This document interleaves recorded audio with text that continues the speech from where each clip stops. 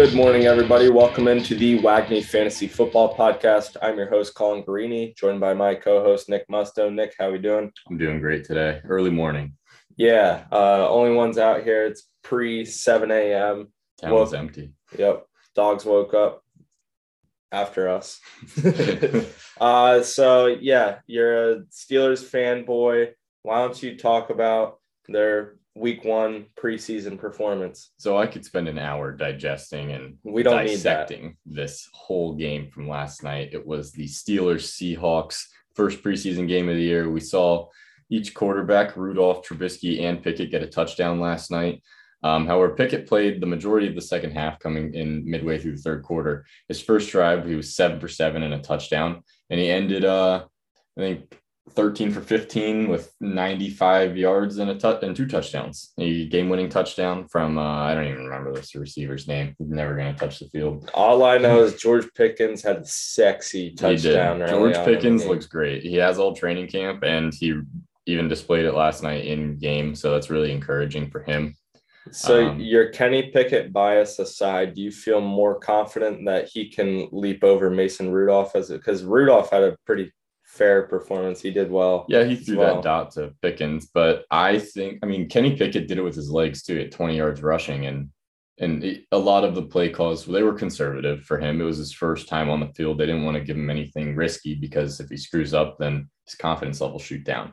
So we didn't really get to see Pickett open it up. There were a couple throws that he had actually past the sticks, but most of them were 5-yard passes, pitches to the running back, things like that. So it'd be encouraging to see him again, see if they let him open it up a little bit more. I think that if he can succeed there, then he will pass Rudolph as the QB2 on the team, but I think Trubisky definitely has the QB1. I want to flip it over to Seattle's running back room.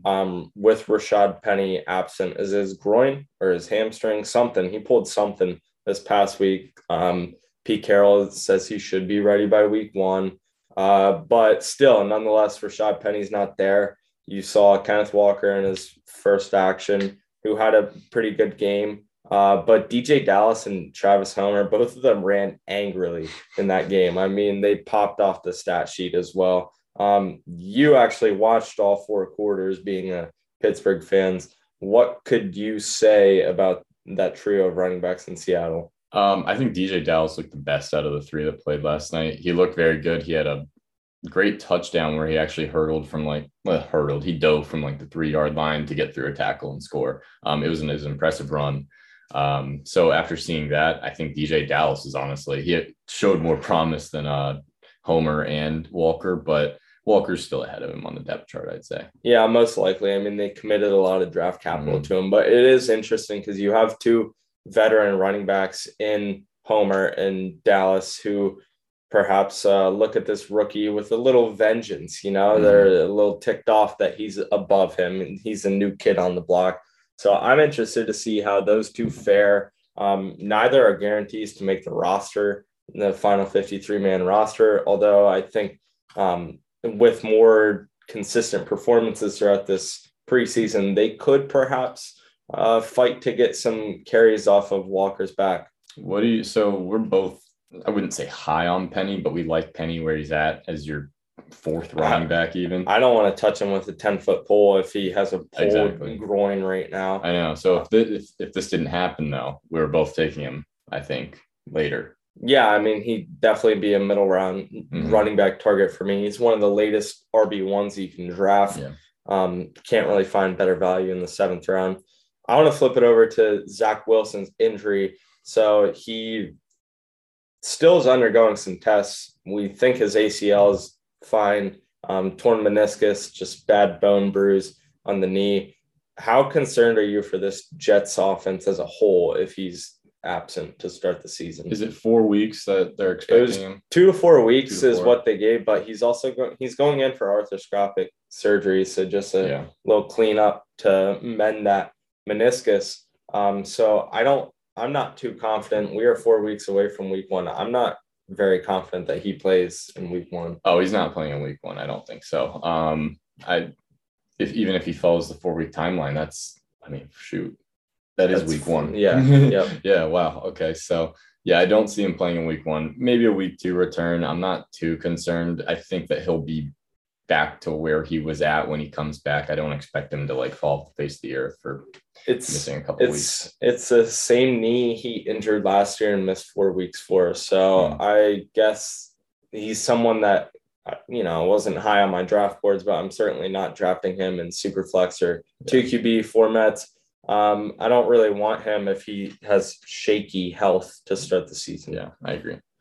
Let's get into our main topic. Today, we're going to claim our flag plants for the year. So these are our ride or die guys.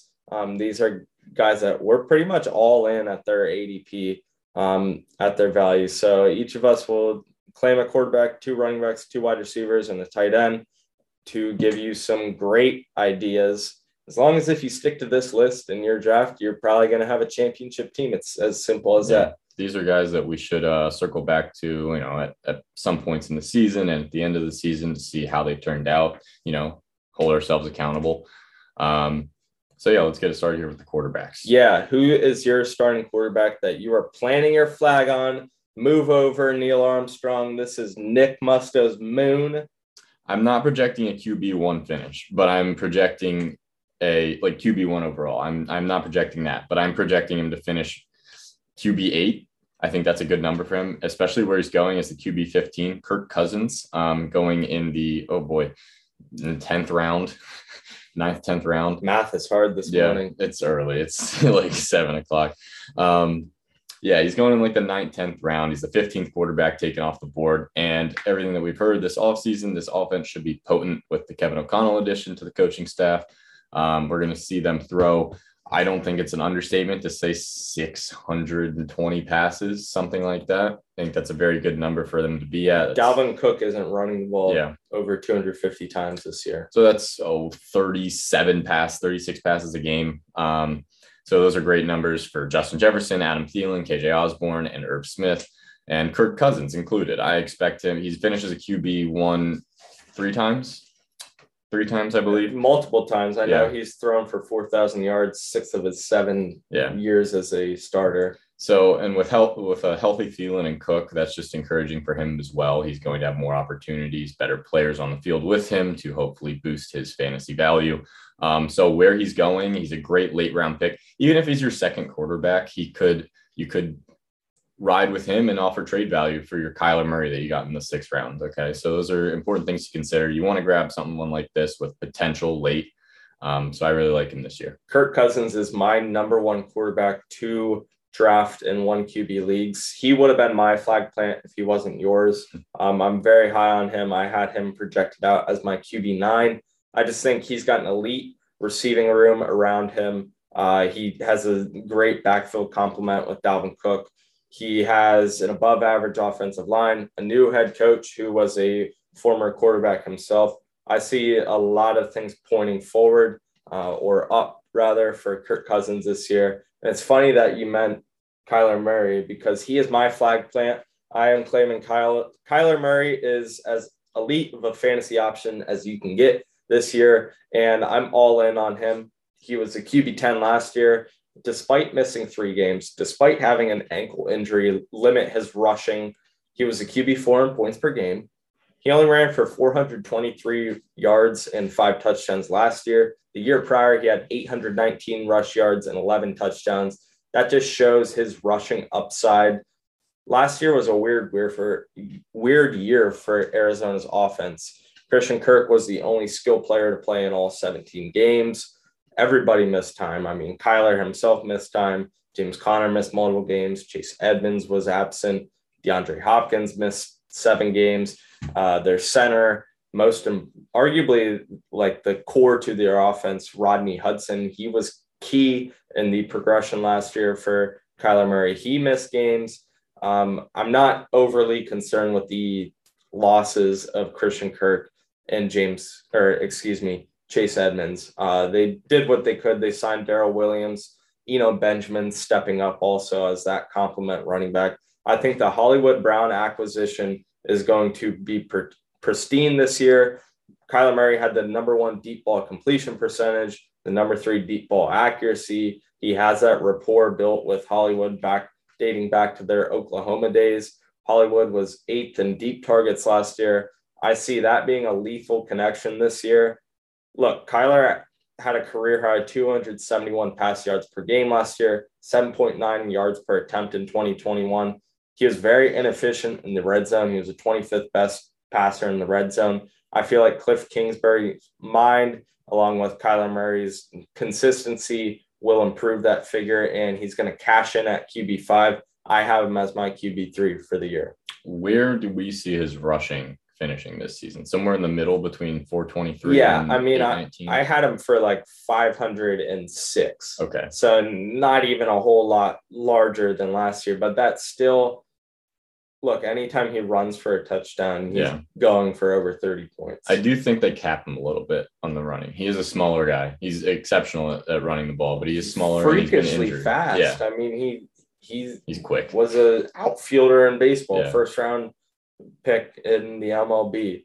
I think Kyler at QB5, you're getting him in the 5th round, same round as Joe Burrow, Jalen Hurts. He's maybe Lamar Jackson's right around there. He's by far the best quarterback you can draft outside the top 4 rounds. I have him over Patrick Mahomes. I have him very near to Justin Herbert for that 2nd overall. There's few quarterbacks that can combine passing ability and rushing ability like Kyler Murray does. Did you see what happened in their preseason game? I did not. So Kyler Murray expressed disinterest in Cliff Kingsbury's play calling. Oh, and Cliff made him for the 4th quarter, and it was like punt, interception or something like that. I actually read that. I didn't realize that tied into their preseason game. Yeah, I saw Cliff Kingsbury want to make a stand. Like, you call the plays. You see how hard this shit is. It's hard, yeah. Apparently, it did not work it out at all for Kyler. But yeah, I just thought that was a funny little tidbit. Who's an RB1 that you're planting your flag on that's going to crush their ADP? I think that's Aaron Jones. Going as the 11th running back off the board. So ADP is projecting him to finish as an RB1, but a very low-end RB1. Going in the end of the 2nd round, the 19th pick overall. I don't see how Aaron Jones can finish there. I think that if he plays 17 games with all of the targets and receptions he's going to get, which includes a lot of touchdowns for him as well, even though he may not be the goal line guy, he'll get some goal line work, and he'll also be able to break some catches for touchdowns too, because he's that explosive player. Most importantly, he's got the most targets returning on that team with 65. Yeah, whenever Davante Adams has missed games in the past, Aaron Jones has averaged 23 points per game. So I think that speaks to what he can do this season. I'm really expecting him to explode. I think the receptions even increase this year just because of the lack of receiving options for Aaron Rodgers. And I know that A.J. Dillon has shown last year that he can be a very good running back, but he's a handoff guy. He's not the reception guy. And in fantasy football, if you're playing full PPR, which you should be, for the reception guy is the one that you want. So with all those things taken into consideration, I don't see how he can finish at the RB11 spot. I just don't. I don't see it. Yeah, I think he finishes above guys going ahead of him like Nick Chubb and even Alvin Kamara.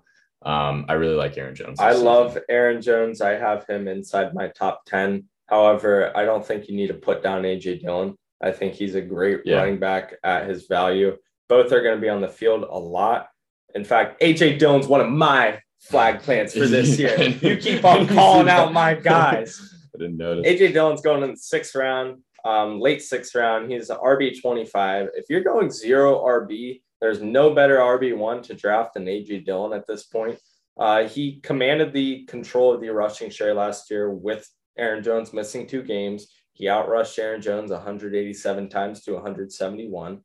Aaron Jones is definitely going to handle more receiving work with Davante Adams gone.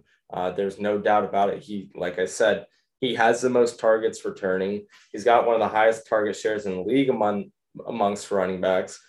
We all know Green Bay didn't do a whole lot to mend their receiving core. So A.J. Dillon and Aaron Jones are the best playmakers in this offense. Dillon's a top 2 playmaker. As I said, in this offense, he's discounted in a split backfield because Aaron Jones is so great. I feel like both of them are discounted because the other complement is so talented. Dillon had the 12th most red zone touches among running backs in 2021 with 46. I see the offense being just driven by these 2 backs. I see both of them crushing their ADP. They're going to be leaned on heavily, especially when they get close, because we all know Aaron Rodgers, he's turning 39 this year.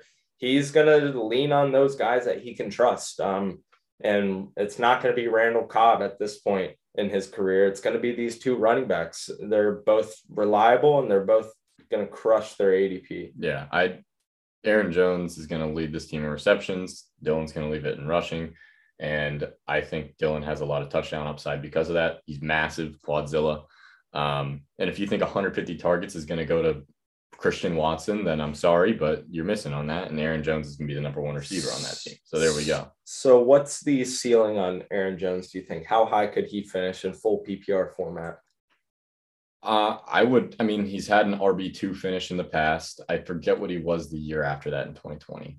It was top 10. I think it was RB6. It was RB6. So yeah, it was another great finish. I think that is easily in the question for him. I don't see any RB1 finish, don't get me wrong, but I think somewhere between like the 4 and the 7. I think okay. I would say closer to 7 than 4. Okay. I would say I can't see him finishing much higher than RB7 without having a monopoly on the rushing production in this offense. To me, it just depends on how many of those explosive games he can have. We know he's going to score 40 plus points in week 2. Yep. Especially if they play the Detroit Lions, which I don't think they do this year. But nonetheless, in the last 2 years, he's gone for 42 and 45 points in week 2. So if you're playing against Aaron Jones in week 2, I'm sorry for your loss. I think that both these guys, A.J. Dillon and Aaron Jones, were just exceptional picks this year, especially Dillon because of how late he's going. But if one of them misses time, the other one easily is a top 5 running back every single week. I'm glad you mentioned that because we saw Aaron Jones miss time last year. A.J. Dillon is built like a Mack truck, but we saw Derrick Henry get hurt at that size. So we don't know if A.J. Dillon misses time, then Aaron Jones is going to have a heavy workload. I think Jones does more with less. He's an efficiency monster. Dillon can handle 20 plus touches a game, which I can see in his realm of outcomes. I think A.J. Dillon's ceiling is a mid-tier RB2, even with Jones on the field at all times. Yeah, I agree. Let's move on to my next guy. Yeah. Elijah Mitchell. Your baby. I talk about him in every podcast. I was trying to avoid it this podcast, but you can't. It's flag plans, so I had to. Guy. Yeah, exactly. So I love Elijah Mitchell. I loved him last year. He was my favorite waiver wire ad, and I added Dalton Schultz off the waiver wire. So that goes to say something. RB22. End of the 4th round, very beginning of the 5th round, depending on who you're drafting with and how they're drafting. So something I really like about him is he is the only 49ers running back in the last 5 years besides Raheem Mostert, who's had 17 plus carries 5 times in a season. We saw that last year with him. Mitchell had it 9 times, correct? Or am I mistaken? Yes. Yeah, he did. And in the 11 games he played, he had 963 yards. He was crazy efficient, great running back with limited touches, really. 17 carries per game is good, but it's not like, top level running back numbers. I don't see him exceeding that average if you stretch it over 17 games. But it's something I really like in the 5th round. He's really the last running back going off the board that I really want in my starting lineup every week. Because after him, it's like Clyde Edwards-Helaire, Miles Sanders, A.J. Dillon. Yeah, exactly. So there you go. He is in that middle of the dead zone. He is, yeah. And something I really like about him is the reports coming out of camp are exceptional. Granted, they have been exceptional for each running back in the 49ers locker room. However, with Elijah Mitchell, they've been saying that he looks like a true RB1, and that's something I really like. I know we're a little scared of 49ers backfields because it's a different player has led the team in rushing for like 5 straight seasons, but I think that's more due to injury than coach trust because every 49ers running back has been injured and then it's the next guy steps up. And that's why we have this like changing of the guards every season. So you're projecting the trend. The trend's over. The trend is San over. Francisco carousel is done with. Yes. If Elijah Mitchell can stay healthy for even 15 games, he's going to dominate that team in rushing yards, I think. What's his ceiling? Going as the 22nd round, I think he can finish as an RB1. I think he could finish top 12 at very back end, like 11 or 12. Okay. Yeah. I can foresee it. I mean, he was great when he was on the field last year. San Francisco still has a high-powered offense, perhaps more inclined to run the ball this year with Trey Lance taking over. Yeah, what I really like too is just the draft position. Like he's your fifth player, and I think that's great to have in your flex as a starting running back. Not bad. Mitchell and Dillon are both great candidates for your RB1 and zero RB. And when I say zero RB, I'm actually going to write about it in this week's newsletter. We forgot to do our socials. Subscribe to our newsletter, Winning with WAGMI at wagmifantasy.com. But regardless, if you choose to do zero RB strategy, you do not have to fully commit to it. You can go, if you go 3-4 rounds without taking your RB1, don't feel as if you need to stick to your guns. Oh, I can't draft a running back until the 6th, 7th, 8th, 9th round, whatever you set. You can't be so concrete in your thinking.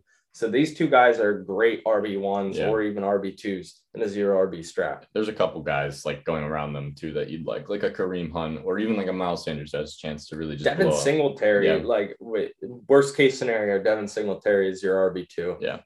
If you have, Justin Jefferson or Travis Kelce or some other elite positional value. Something I really like. I know it's not a zero RB strategy, but it's something to consider. I think it's really important to grab one of those elite running backs in the first and second round. Like if you can get your hands on like an Eckler or Joe Mixon or someone like that. And then you just go receiver, maybe another receiver. And then go running back. Yeah. Because you can piece together a really good wide receiver core in rounds 4 to 7. Yeah. All right. I'm going to do my other running back flag plant. So you did Aaron Jones earlier and an RB1 being drafted right now. I too am choosing an RB1 going in the latter half of those tiers. That's Alvin Kamara. He's going at the 209 on average, right around RB12, RB11, somewhere in that range. He's my RB7 this year. Last year, he was the RB8. He missed 3 or 4 games. He averaged over 18 points per game. He only had 4 games below 16 points. Kamara is still utterly amazing for fantasy football. He had a career high 240 carries, career low 47 receptions. His efficiency went tanked down with the added volume. But that's the post-Drew Brees life for him. I feel like with Jameis Winston back, he'll smooth out those numbers. They have Mark Ingram back in the backfield to take a little bit of that load off. I don't see Kamara. Yeah, but I think what I'm saying is Mark Ingram will keep Alvin Kamara under 200 carries for the year, maybe 220. I feel like Kamara's value has really been bogged down by the pending suspension, the strong wide receiver core. They're all weighing his value down. And I also feel like people see that he wasn't utilized that heavily in the receiving game last year with 47 receptions. And the strong receiver core coming in, perhaps keeping that number low. However, with Jameis Winston back, he averaged over 4 receptions per game with Winston on the field. That's including a 0 target game against the Giants last year. So a bit of an anomaly to have 0 targets in a game for Alvin Kamara. Kamara still had the number 1 target share amongst running backs. He only had 9 total touchdowns last year. He's had seasons with 18 and 21 touchdowns before. He has a rare blend of a high receiving floor, elite efficiency, over 5 yards per carry throughout his career. Last year was terrible with the added volume and the touchdown upside. I mean, he only had 9 last year. That's 12 less than he had the previous year. There's very few running backs that can blend all that receiving efficiency and touchdown upside. I feel like Alvin Kamara is just a no-brainer if you're looking for an RB1 in the second round. He's my flag plant for my RB1 this year. Put it in the ground. Yeah. So it looks like the suspension is going to be pushed back to next season for Kamara. We're not too sure yet, but that's what it's looking like. It's where it's trending. So if that's the case, where does he move to ADP? Well, if he's suspended, it's going to be 6 games for the whatever's in the code of conduct for them. It basically says 6 games for misdemeanor or whatever he's going to be charged.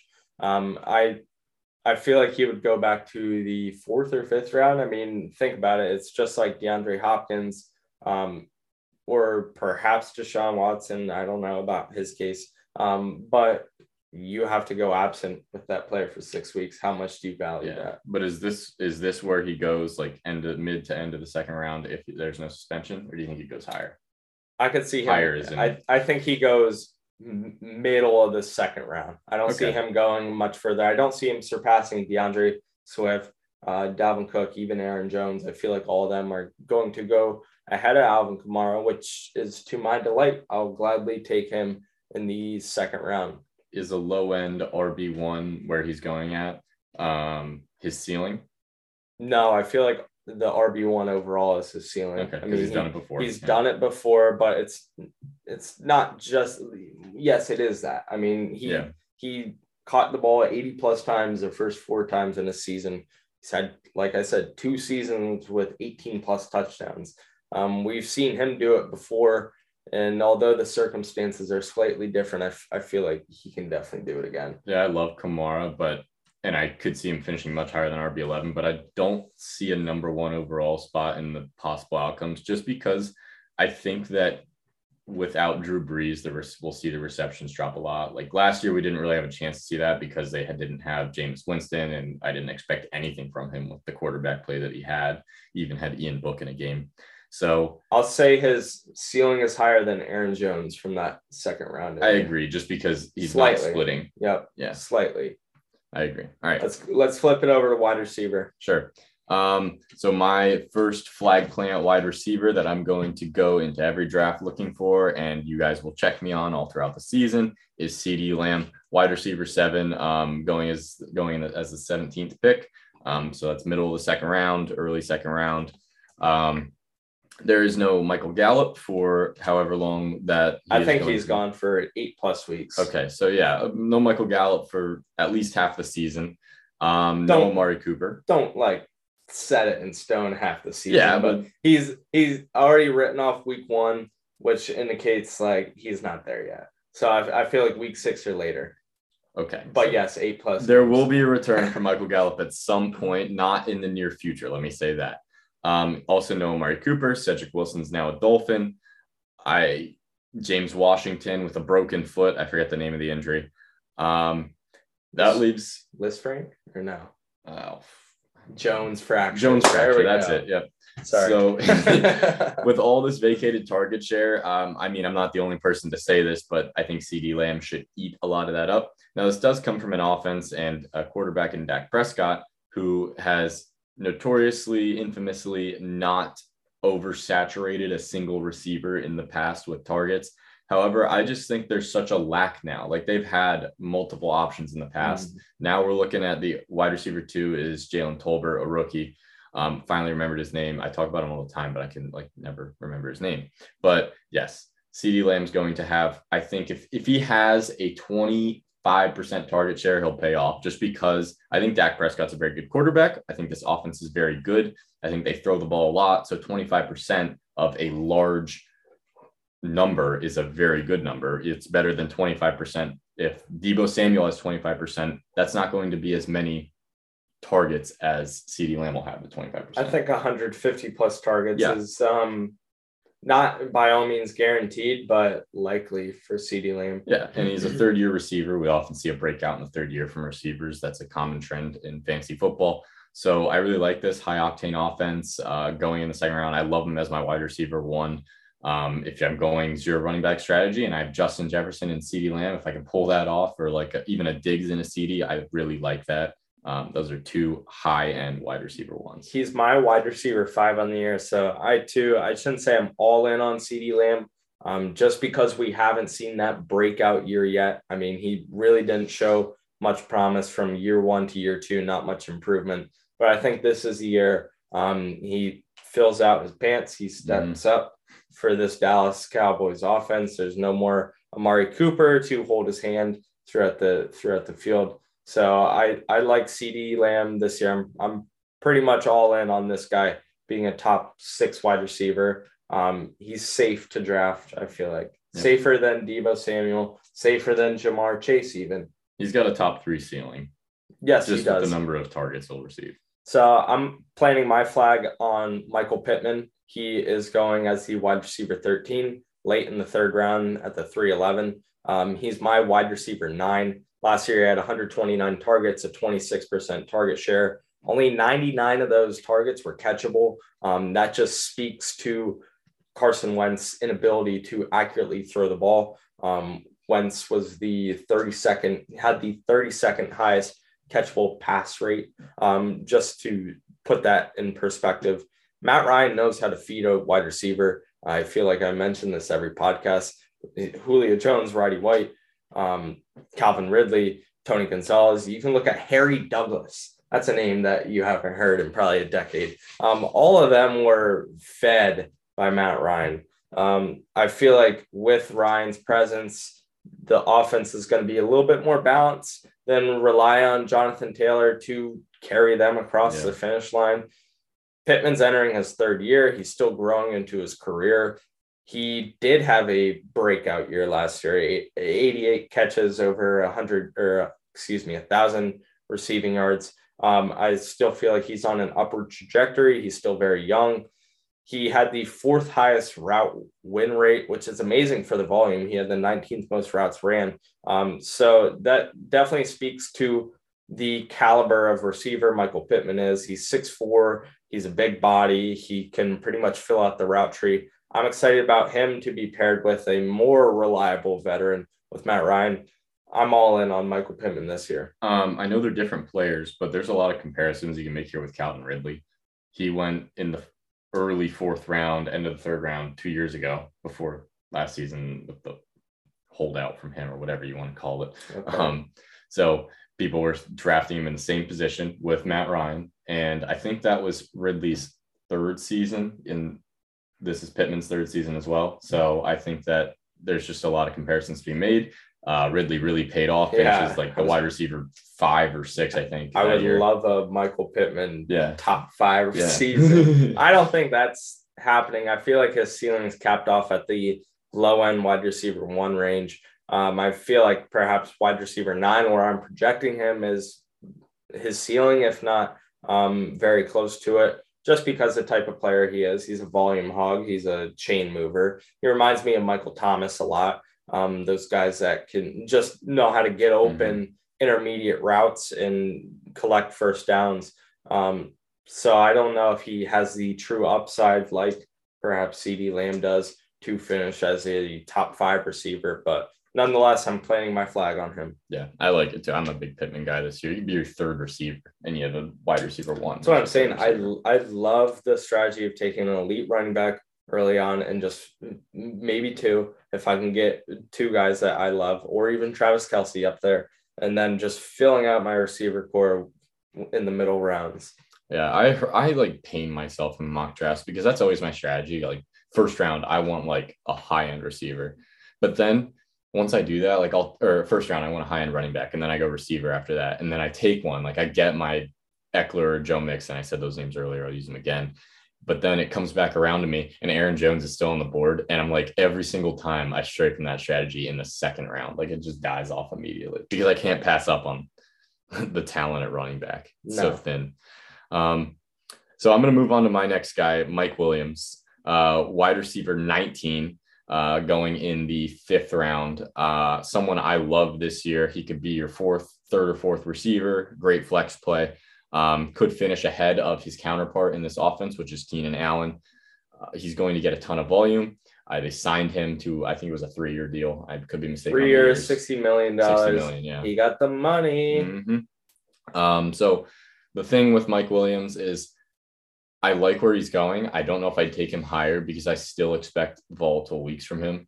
I think we can. Oh yeah, he's a very volatile player. Yeah.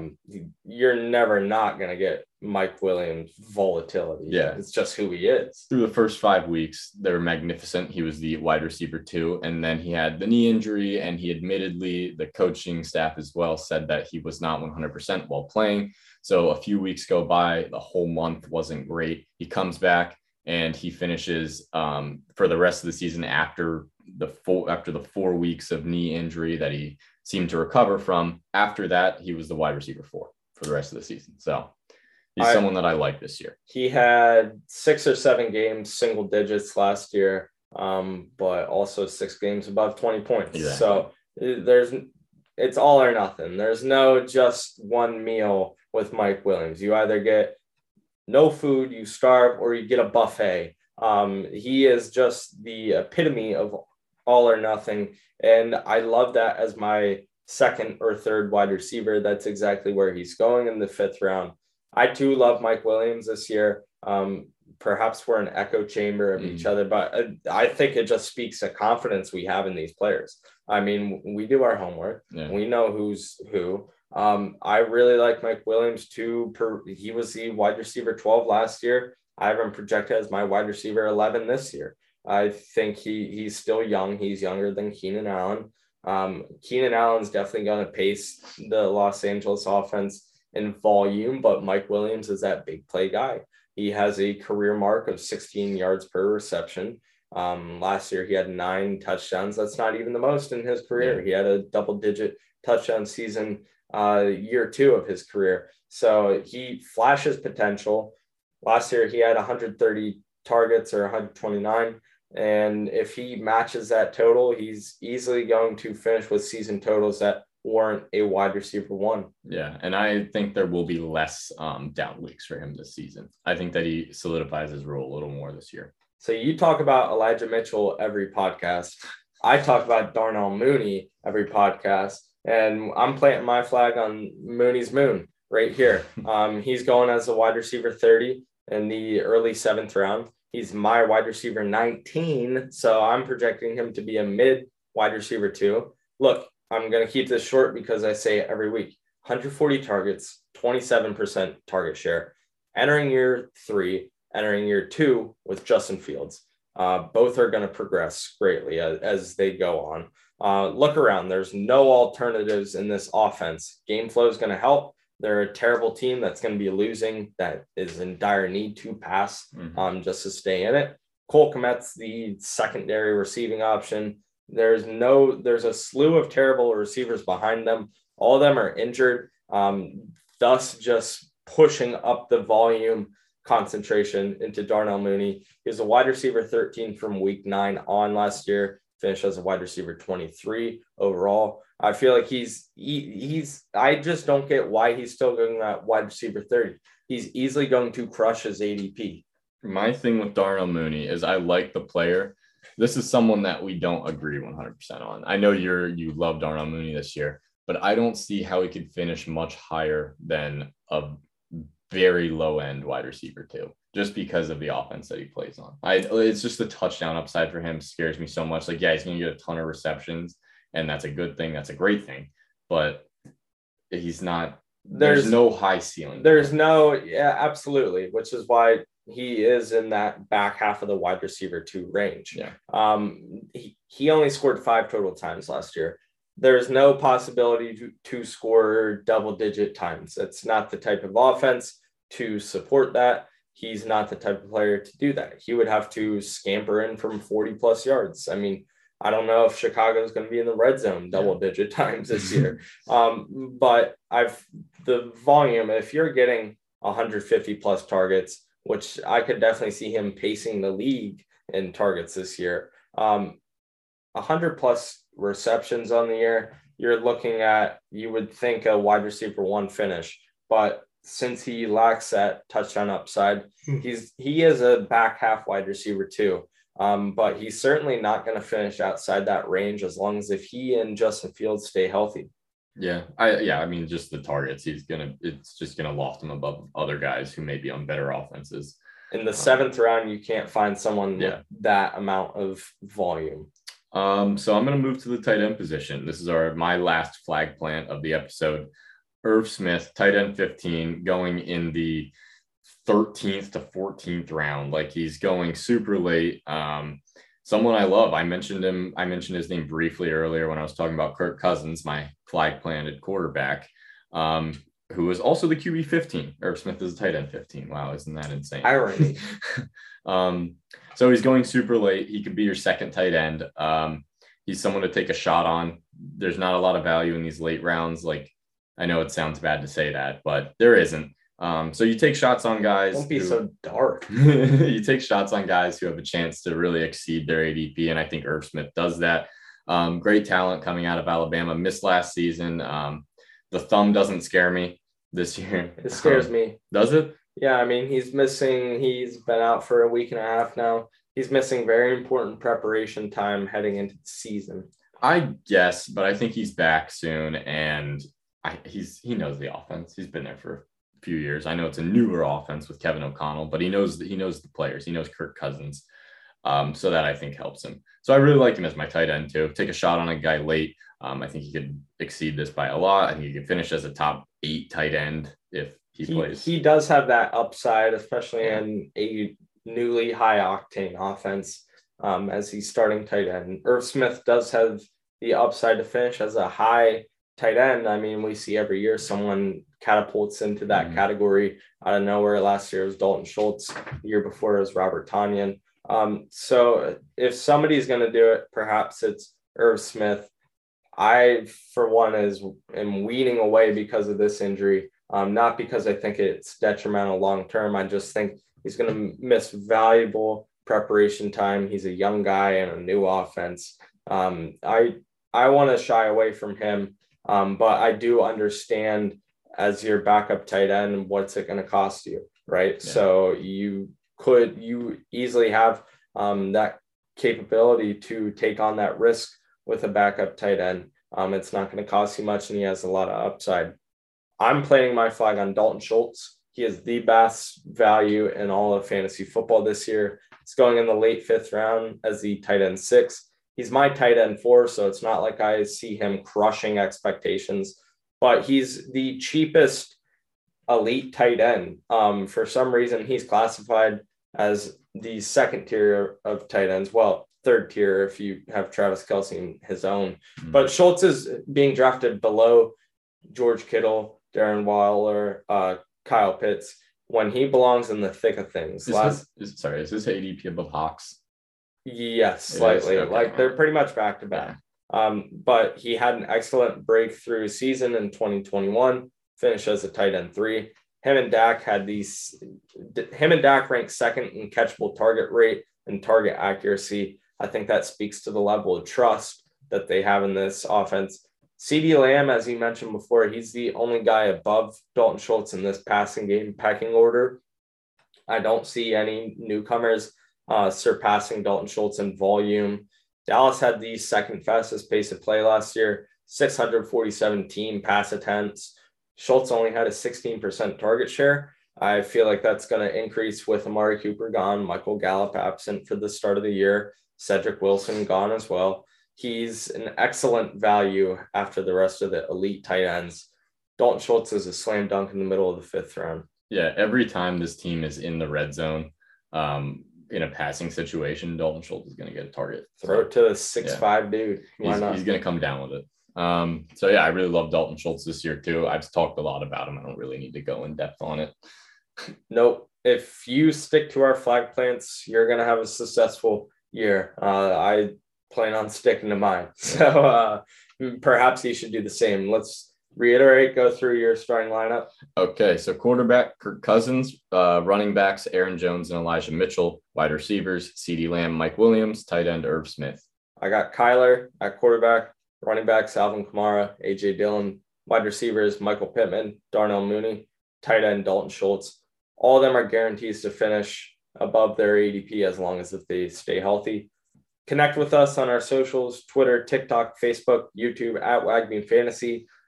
Don't forget to go to our website, wagmefantasy.com. Go ahead and subscribe to our newsletter, Winning with WAGME. What do we call it? The New York Times of fantasy football. It's going to get you ready for the draft, keep you ready in the season. We're going to have great advice all throughout the season. Start them, sit them, waiver wires, trade targets, buy low, sell high. You get it. We'll see you next time. Thanks for listening.